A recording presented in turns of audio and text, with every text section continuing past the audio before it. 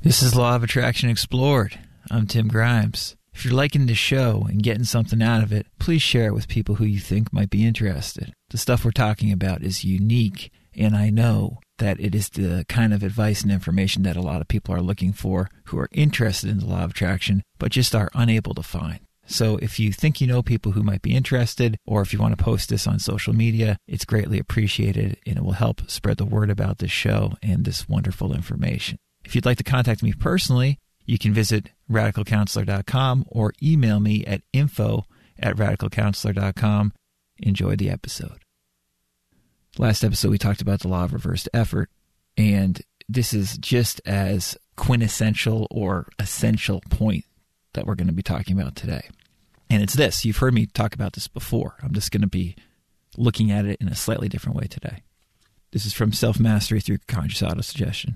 And this is near the end of the book where Emile Dionne wrote an essay called All for Everyone, which was quoting Coué and some of the questions that people were asking him.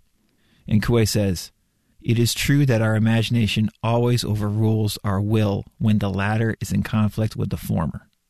But we can lead the imagination into the right path, as is indicated by our reason, by consciously employing the mechanical process which now we so often employ unconsciously to lead us the wrong way." So, again, this is like almost all of the law of attraction summed up in a paragraph. Again, Coué says, "Whether we wish to believe it or not, it is true that our imagination always overrules our will when the latter is in conflict with the former." This is the law of reversed effort that we were discussing in the last episode. And Coué says, "But we can lead the imagination into the right path, as indicated by our reason, by consciously employing the mechanical process which now we so often employ unconsciously to lead us the wrong way." In other words, we allow our imagination to control us.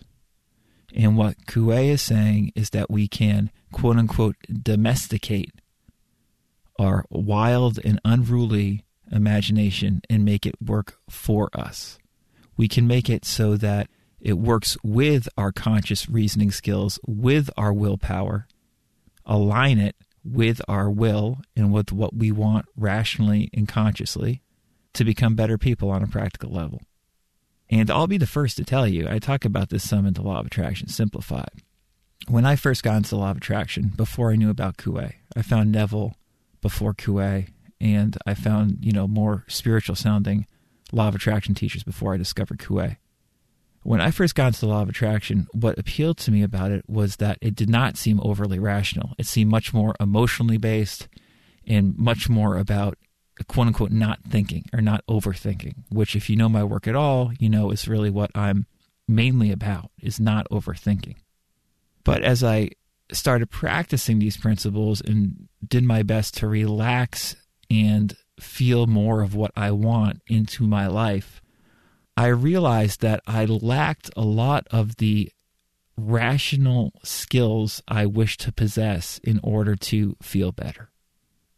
In other words, I was unclear a lot of the times about what I rationally wanted because my conscious thoughts overwhelmed me so easily. So I was always just trying to get rid of those conscious thoughts. I was always trying to be less serious or be playful or do something to eliminate the overthinking. It didn't occur to me, consistently at least, that I could become simply more friendly with this overthinking, and that my overthinking was telling me something, and that the overthinking really could just be normal thinking, rational thinking that I appreciated and used well if it didn't constantly overwhelm me. You see, my conscious thinking, my willpower, was not aligned with my imagination usually when I was just living my day-to-day life and not doing exercises to eliminate stress. But there were a lot of times, at least I shouldn't say usually, but at least there were a lot of times where I was going about my day and doing very mundane things like washing the dishes or paying bills or talking to people that I didn't necessarily feel like talking to, where my conscious thinking and my willpower was just not at all aligned with my imagination. My imagination was running riot over these things.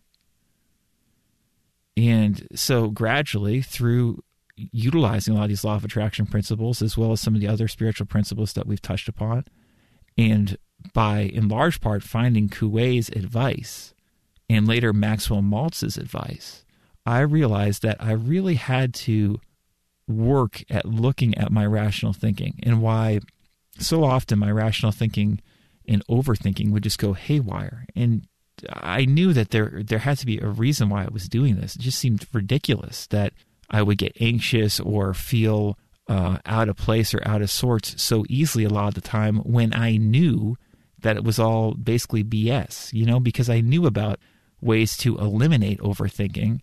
But what I didn't know about is how to deal with my thoughts, my conscious, rational thoughts, better. And quite frankly, I'd already done a lot of self-development, self-improvement stuff, including the work of Byron Katie, which I found hugely helpful, but only up to a point when it came to the subject we're talking about now. I found the information that Coué shares and that Maxwell Maltz shares, quite honestly, even more effective than the work of Byron Katie, even though I love Byron Katie's advice. And at the same time, it can just seem almost preposterous what Coué is saying. And Coué, he openly admits this. This is, again, why he says, test it out. Coué says, you can control your imagination. And, when I first heard that phrase, I don't know if it was through Neville or through someone else, you get excited about it, and then the more you get into it, you're like, this is just impossible. How am I supposed to control my imagination? Again, Coué describes it as a wild horse, which seems like an apt description for most of us. We so easily fall into overthinking, into self-sabotaging, self-destructive thinking patterns, which then, we do our best to deal with in whatever way we know possible.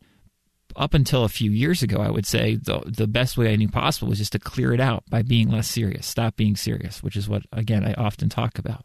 And it's really only probably in like the last 3 or 4, 5 years where I've really gotten more comfortable just looking at my thinking and working with it so I align with it.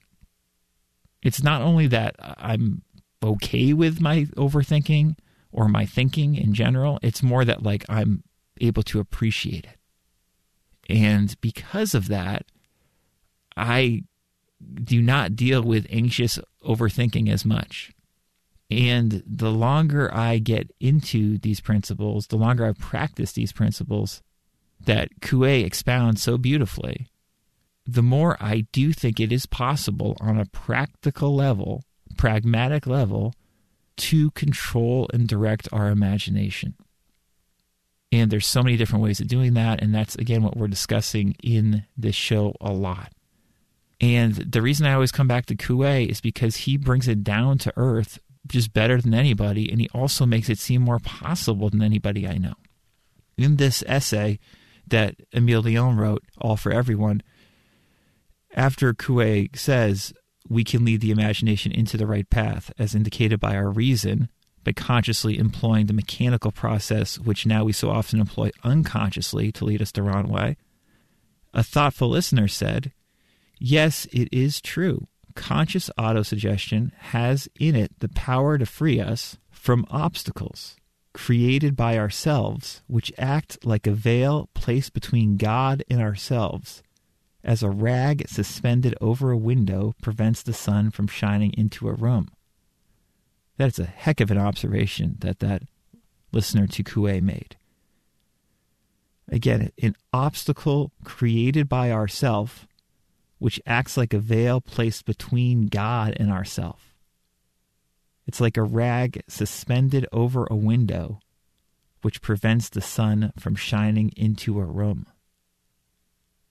That's a pretty great description of how our imagination often works against us. And what Coué is saying is you can make it work for you. He specifically is advocating autosuggestion.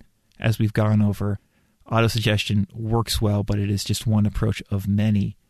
But any technique or approach that you can use that makes you feel aligned with your imagination, that makes you feel like you have control over your imagination, or at least some degree of control is very powerful. And as you work with this information and go through different processes and different approaches over the course of months and years, I think you'll get more and more confident realizing that your imagination not only is your great friend, but that you can truly utilize it in an effective way that works for you. It is not as easy or as simple as great teachers like Neville often make it sound like it might be. It's much more multifaceted and hard to describe than virtually any law of attraction teacher says, but you can freaking do it.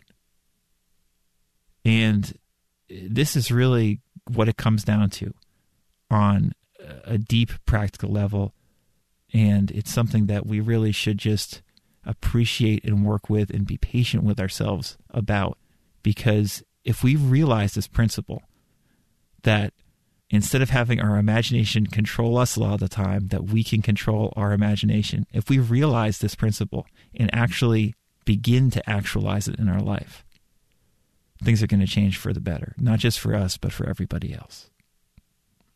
So I hope this was helpful. Thank you.